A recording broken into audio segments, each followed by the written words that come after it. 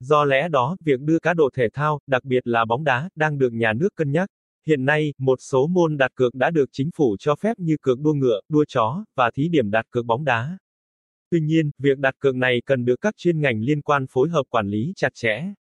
Nhà kinh doanh cá độ thể thao lẫn người thắng cược phải có trách nhiệm về các cược thể thao hợp pháp tại Việt Nam. Ở Việt Nam, loại hình đặt cược thể thao chưa được luật pháp chấp nhận.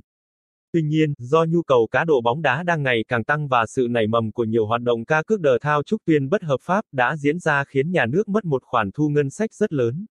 Do lẽ đó, việc đưa cá độ thể thao, đặc biệt là bóng đá, hỗ trợ 24/7, có hỗ trợ ngôn ngữ tiếng Việt, những tiêu chí trên được chúng tôi xem như thước đo một trang cá cược thể thao tốt nhất web.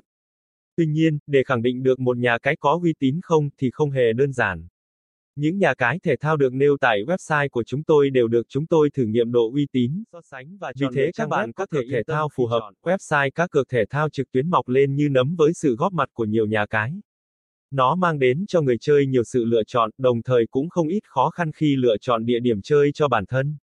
Vì vậy, trước khi quyết định cá độ, chúng tôi khuyên bạn nên so sánh các trang web cá cược được đánh giá uy tín và tốt nhất Việt Nam. Cá cược thể thao online ngày càng phát triển rộng rãi và hưởng ứng tại Việt Nam. Thế nhưng, việc lựa chọn địa chỉ để cá độ thể thao uy tín lại không hề dễ dàng. Vì thế, kênh Đài Hawk được xây dựng với mục đích chia sẻ những kinh nghiệm nhận dạng nhà cái uy tín, cách chơi cá độ an toàn và những kiến thức cơ